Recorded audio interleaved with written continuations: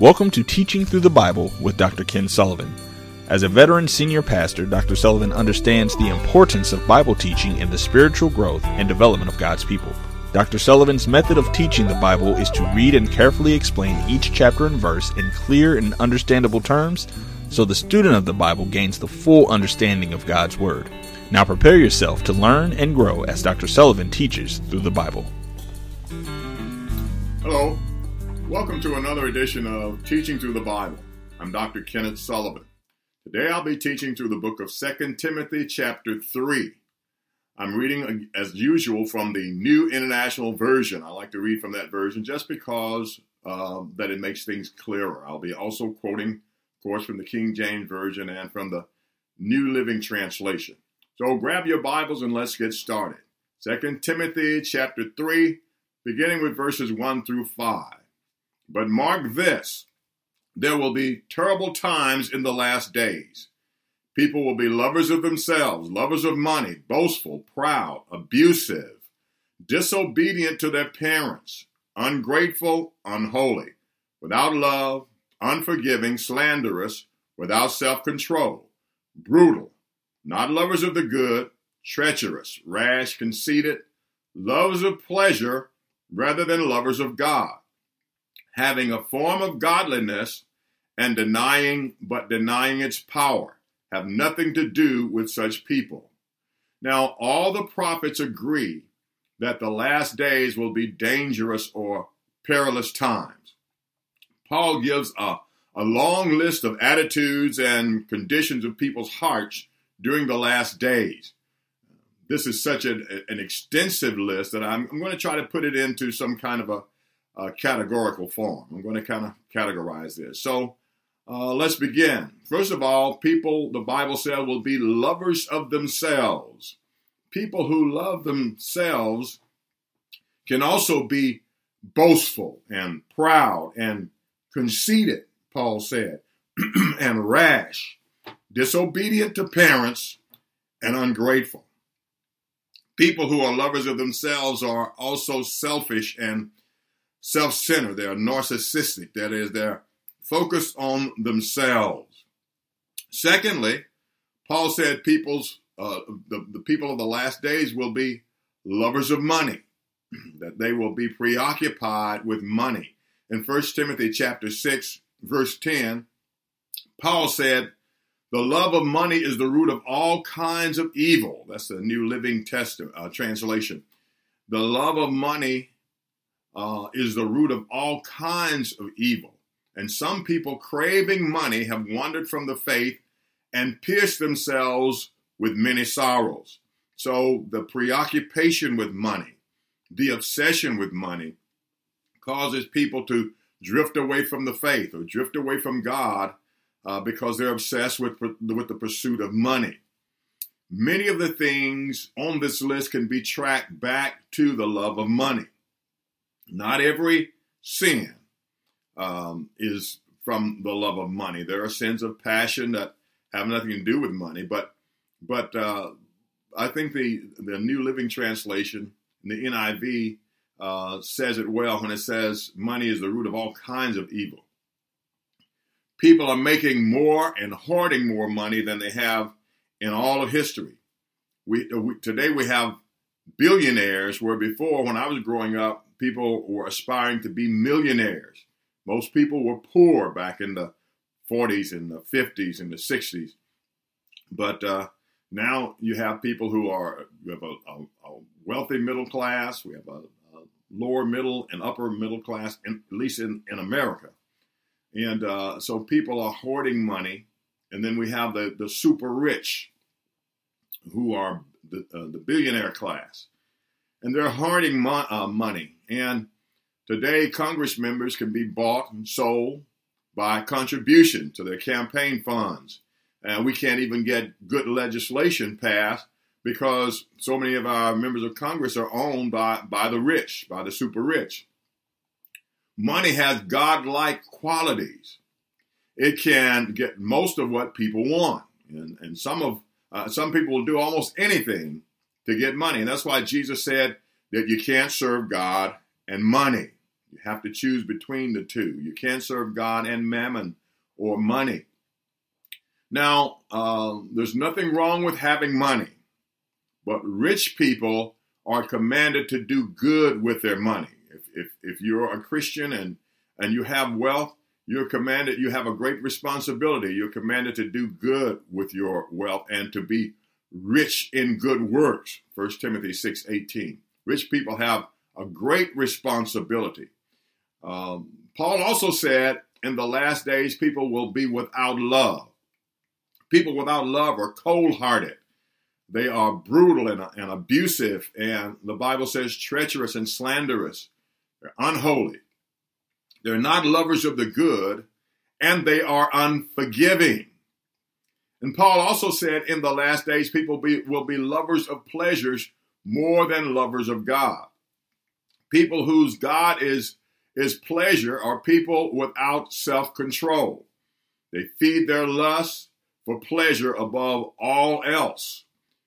Paul predicted that godless people would have a form of godliness, but deny his power.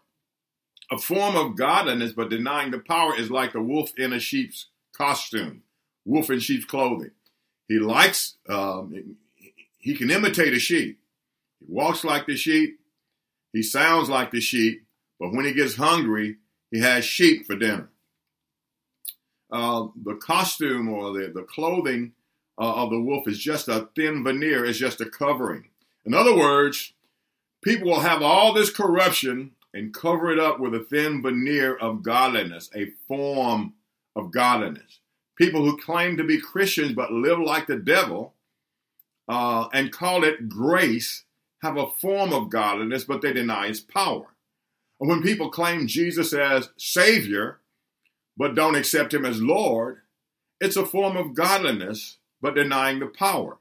When entertainers spew out profane and blasphemous lyrics and tell profane and godless jokes and indulge in all kinds of immorality and degrading performances, and then they turn around and thank God for their gift, thank God for what they're doing, they have a form of godliness. That is a thin veneer of godliness, but they deny its power. Jesus said, "My sheep hear my voice, and they follow me," John 10:27. So if we are his sheep, we hear him, we hear what he's saying, we receive his teaching, and we follow his teaching. Paul gave us a long list of godless attitudes that will dominate the thinking of people during the last days and bring dangerous and frightening times into play.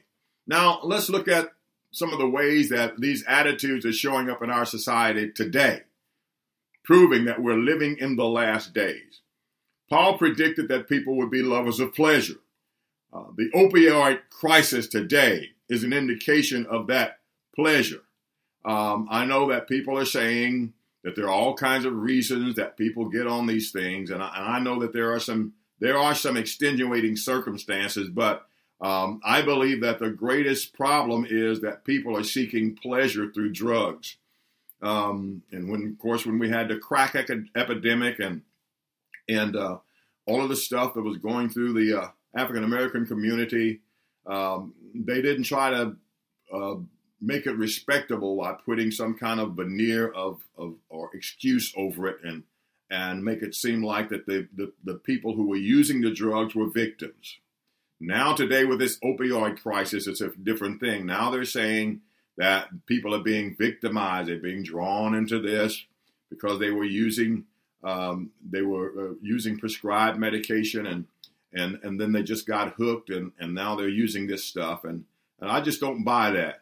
I think that the vast majority of people today are pleasure seekers, and they're getting on these drugs, and it's not something that's respectable. Certainly, we want to do all that we can to help get people off drugs, but I think that the same thing applied in the African American community. We should be trying to get people off drugs instead of locking up everybody and ravishing the community. But that's a different thing. But we're living in this time where people are addicted to drugs, and because of money, we're legalizing drugs.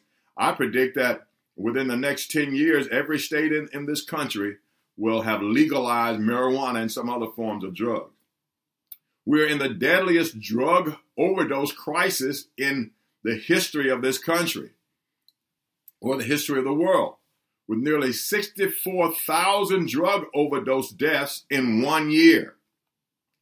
Paul predicted that people would be without love also. People are without love. People who are without love are cold-hearted and slanderous and abusive. They're treacherous. They're unholy. They're unforgiving. In our day, a man named Dylan Roof murdered 9 innocent people who were reaching out to him in love and kindness. And he took it into his heart to reject their overtures of grace and kindness toward him, and he murdered them. That's a person without love. In our day, every few weeks, another mass murder takes place. We have these school shootings so often until people are just accepting it as the norm. People are without love when they can walk in and just mow down people en masse. Every day, 318 people in America are shot in murders, assaults, suicides, and suicide attempts. People are without love. In our day, 40 to 50 million babies are aborted each year worldwide. That's 125,000 babies aborted every day. People are without love. In our day, we have sophisticated weapons, precision killing machines that can rain death by the millions. These are dangerous times that we're living in. We are the first generation to possess the kinds of weapons that can destroy the world, this earth, 10 times over in our generation. In our day, terrorists are blowing people up and driving trucks and cars into crowds of people and finding other ways. They're inventing evil things in our day. We're living in dangerous times. We're living in the last days. Jesus said, as it was in the days of Noah, so shall it be at the coming of the Son of Man, Matthew 24 and 37. So how was it in the days of Noah? Well, Genesis 6 and 13 in the New International Version says, So God said to Noah, I'm going to put an end to all people, for the earth is filled with violence because of them. So the main problem, the overarching problem in Noah's day, the number one problem was a problem of violence. And we've come back to that time. Noah's day, Noah's world was filled with violence. Our world is filled with violence. We're in the last days before the return of Christ. In verse 5, after describing the wickedness of these people in the last days, Paul said, have nothing to do with such people. Paul is, of course, referring to those who claim to be believers and may even call themselves ministers who live ungodly lives. In 1 Corinthians 5:11, he said, I meant that you are not to associate with anyone who claims to be a believer, yet indulges in sexual sin, or is greedy, or worships idols, or is abusive, or is a drunkard, or cheats people. Don't even eat with such people, okay? So Paul is saying, be selective about who you hang with. He's not talking actually about the people in the world. He's talking about the people who claim to be followers of Christ. He is saying that we should be discriminating, be discerning about who we hook up with. Of course, people in the world, God wants us to go to them, to gently try to bring them, win them into the kingdom of God. But he wants us to be watchful. There are false believers in almost every church. And of course, at the end of time, God will sort them out. Now look at verses 6 through 7. They are the kind who worm their way into the homes and gain control over gullible women who are loaded down with sins and swayed by all kinds of evil desires, always learning but never able to come to a knowledge of the truth. Paul is referring here to corrupt, false teachers who crept into the church and are using the church as a platform to do evil. They are opportunists. They look for the weak and gullible to exploit and take advantage of. They are notorious for seeking out weak-willed women and taking advantage of them. This is what Paul said. Paul described these women as being susceptible to this type of seduction. They are the type, Paul says, who never seem to grow. They attend church and Bible study, but never apply the word. So they are stunted in their growth and their understanding, and they're easily exploited. Speaking about those who exploit the weak, Paul said, there are many who walk along the Christian road who are really enemies of the cross of Christ. Their future is eternal loss, for their God is their appetite. They are proud of what they should be ashamed of, and all they think about is this life here on earth. That's Philippians 3 and 18 through 19, the Living Bible. Now, let's look at verses 8 through 9. Just as Jannes and Jambres opposed Moses, so also these teachers oppose the truth. They are men of depraved minds, who, as far as the faith is concerned, are rejected. But they will not get very far, because, as in the case of those men, their folly will be clear to everyone. Now, Jannes and Jambres, that Paul referred to here in this passage, were Pharaoh's two magicians who stood up against Moses and copied the first three miracles that Moses performed.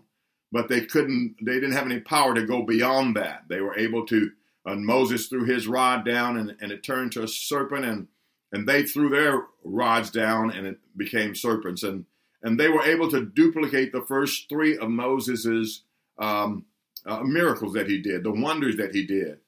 But they had no power beyond that. They were opposers of the truth. That's in Exodus chapters 7 and 8. You can see that information.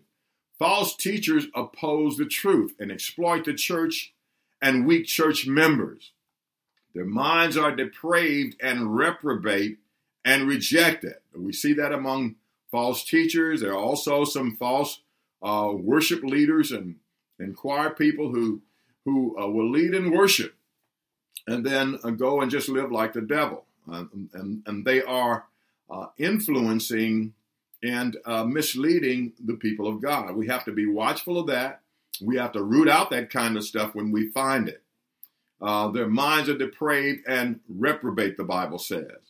A reprobate is an unprincipled person. That is a scoundrel or a rascal, a degenerate who will do anything for money or to feed his or her lust for pleasure. Paul says false teachers will not get far because they'll be exposed as frauds and deceivers, just as Jannes and Jambres were. They were shown not to be real. They were shown to be false when they got to the end of their miracles, and Moses kept on working miracles by the hand of God and great signs, and they had to admit that this was indeed the finger of God. In the face of God's true miracles, they were exposed as phonies and frauds. Now look at verses 10 through 13. You, however, know all about my teaching, my way of life, my purpose, faith, patience, love, endurance, persecutions, sufferings, what kinds of things happened to me in Antioch, Iconium, and Lystra, the persecutions I endured. Yet the Lord rescued me from all of them. In fact, anyone who wants to live a godly life in Christ Jesus will be persecuted, while evildoers and impostors will go from bad to worse, deceiving and being deceived. Paul contrasted his lifestyle and his teachings against that of the false teachers. He urges Timothy to carefully follow his teachings and imitate his lifestyle. Paul said, unlike these false teachers, you saw how I lived my life. You saw that I was honest and I was trustworthy, that I cared about the people, and I didn't deceive anyone. And I represented Christ as best I could. Paul mentions the things that he suffered as he's sharing with Timothy. He's letting Timothy know that when you determine to live for God, when you put down your stake on God's territory and you determine that you're going to live for him, you're going to suffer persecution. And Paul is saying that a part of the evidence of my authenticity, that I am really an apostle of Christ, is the suffering that I endure for Christ. So he mentions that suffering and he says, whoever will live godly in Christ Jesus will suffer persecution. Paul had been mobbed and stoned and left for dead. He'd been flogged and thrown in jail in Philippi, and he had been shipwrecked numerous times. And Timothy witnessed some of these trials and knew that Paul was completely devoted to the truth. Now, it's important to know as a Christian that everyone who wants to live a godly life in Christ Jesus will be persecuted. So don't think it's a strange thing when people come against you for doing what you know is right. When you suffer some persecution for doing what you know is right, the Bible says evildoers will grow worse and worse as time progresses. And as evildoers grow worse and worse, so will persecution. So the increase in the evildoers and the increase in the wickedness is going to have an impact on persecution. It's going to increase the persecution of the people of God. But we have the assurance that God is with us, that God will deliver us through everything that we go through, and that we will be greatly rewarded for our patience. Now I'm reading verses 14 through 15. But as for you, continue in what you have learned and have become convinced of, because you know those from whom you learned it, and how from infancy you have known the Holy Scriptures, which are able to make you wise for salvation through faith in Christ Jesus. Paul urged Timothy to continue to live by the truth he had learned. Timothy knew that Paul and the other Christians, the other Christian leaders that he had been under, who had taught him and led him, were honest people of integrity. An honest and trustworthy person can more effectively convince someone of the truth than a dishonest person.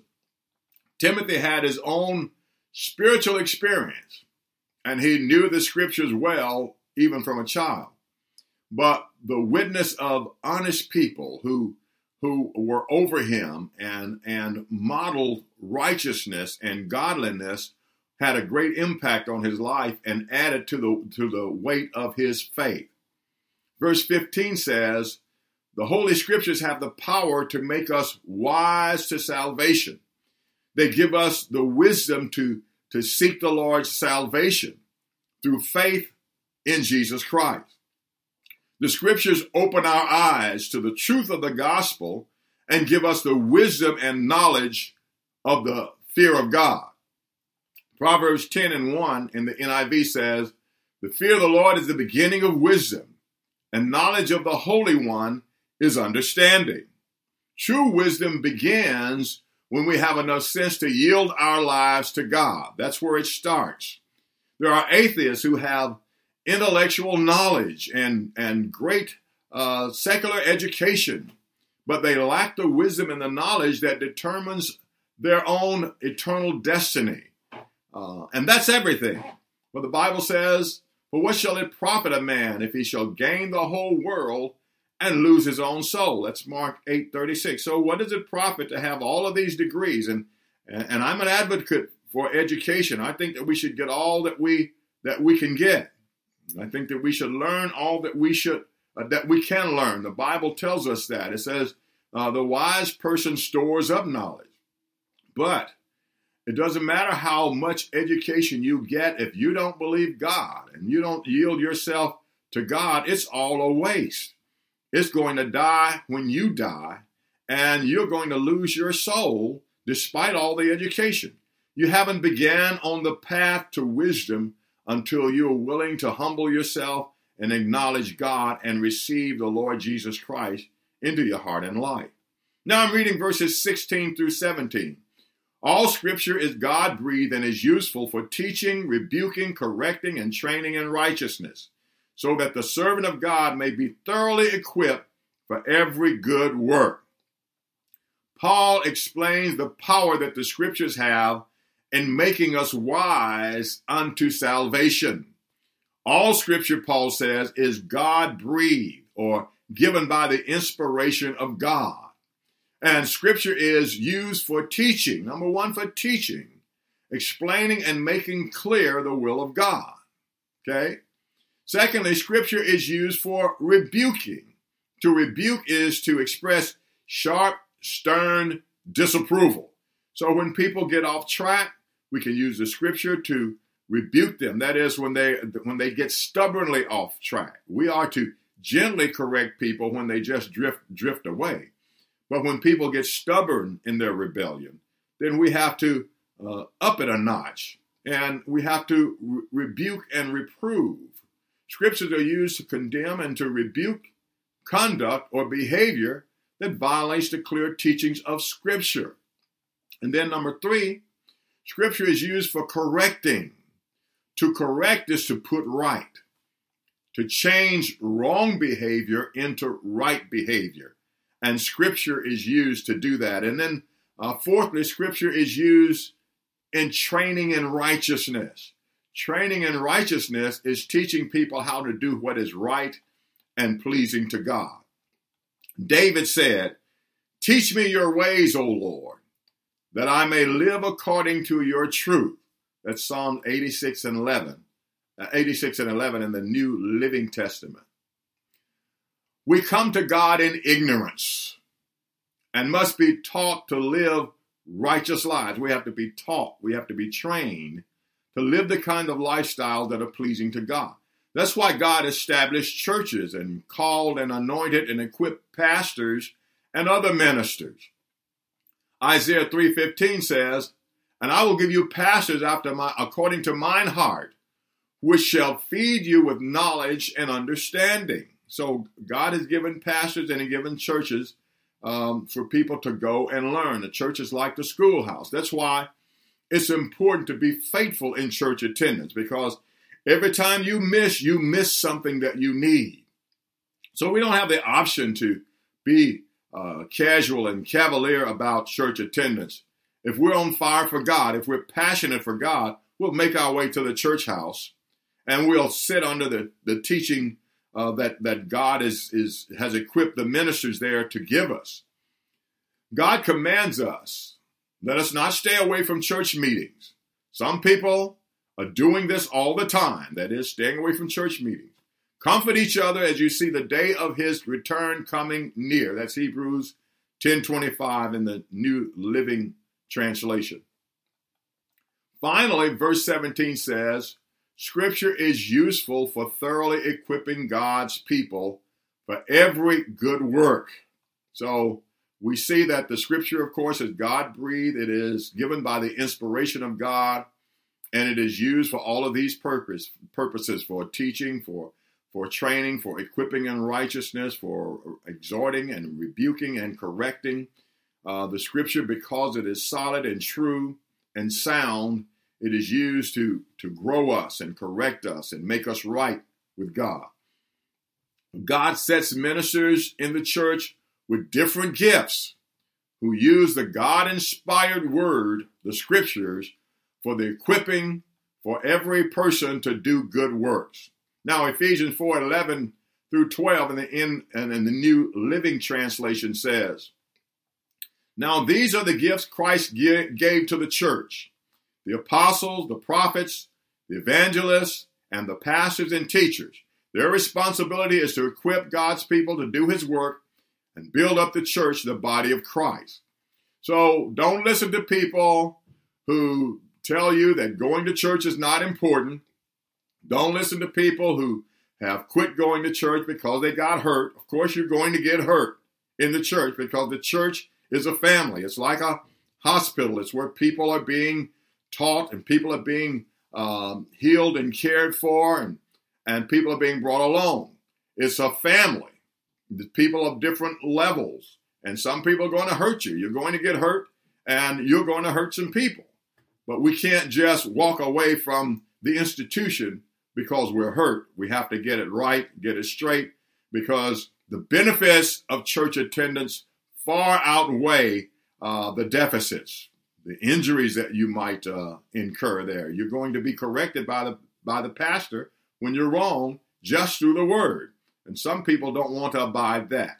So we have to value the church, go and learn and grow and let God use you, because that's going to be God's launching pad for your life. God is going to direct you from the wisdom that is in the church. People who are against the church are contradicting Scripture. They're going against the Word of God. They're fighting against God's plan for spiritual growth and maturity for every Christian. Every time you miss church, you miss something God intends for you to have or something that you need. So you don't want to neglect that. Try to get to the church house every time the door is open. Well, that brings us to the close of today's study in 2 Timothy chapter 3. Next week, I'll be teaching in 2 Timothy chapter 4.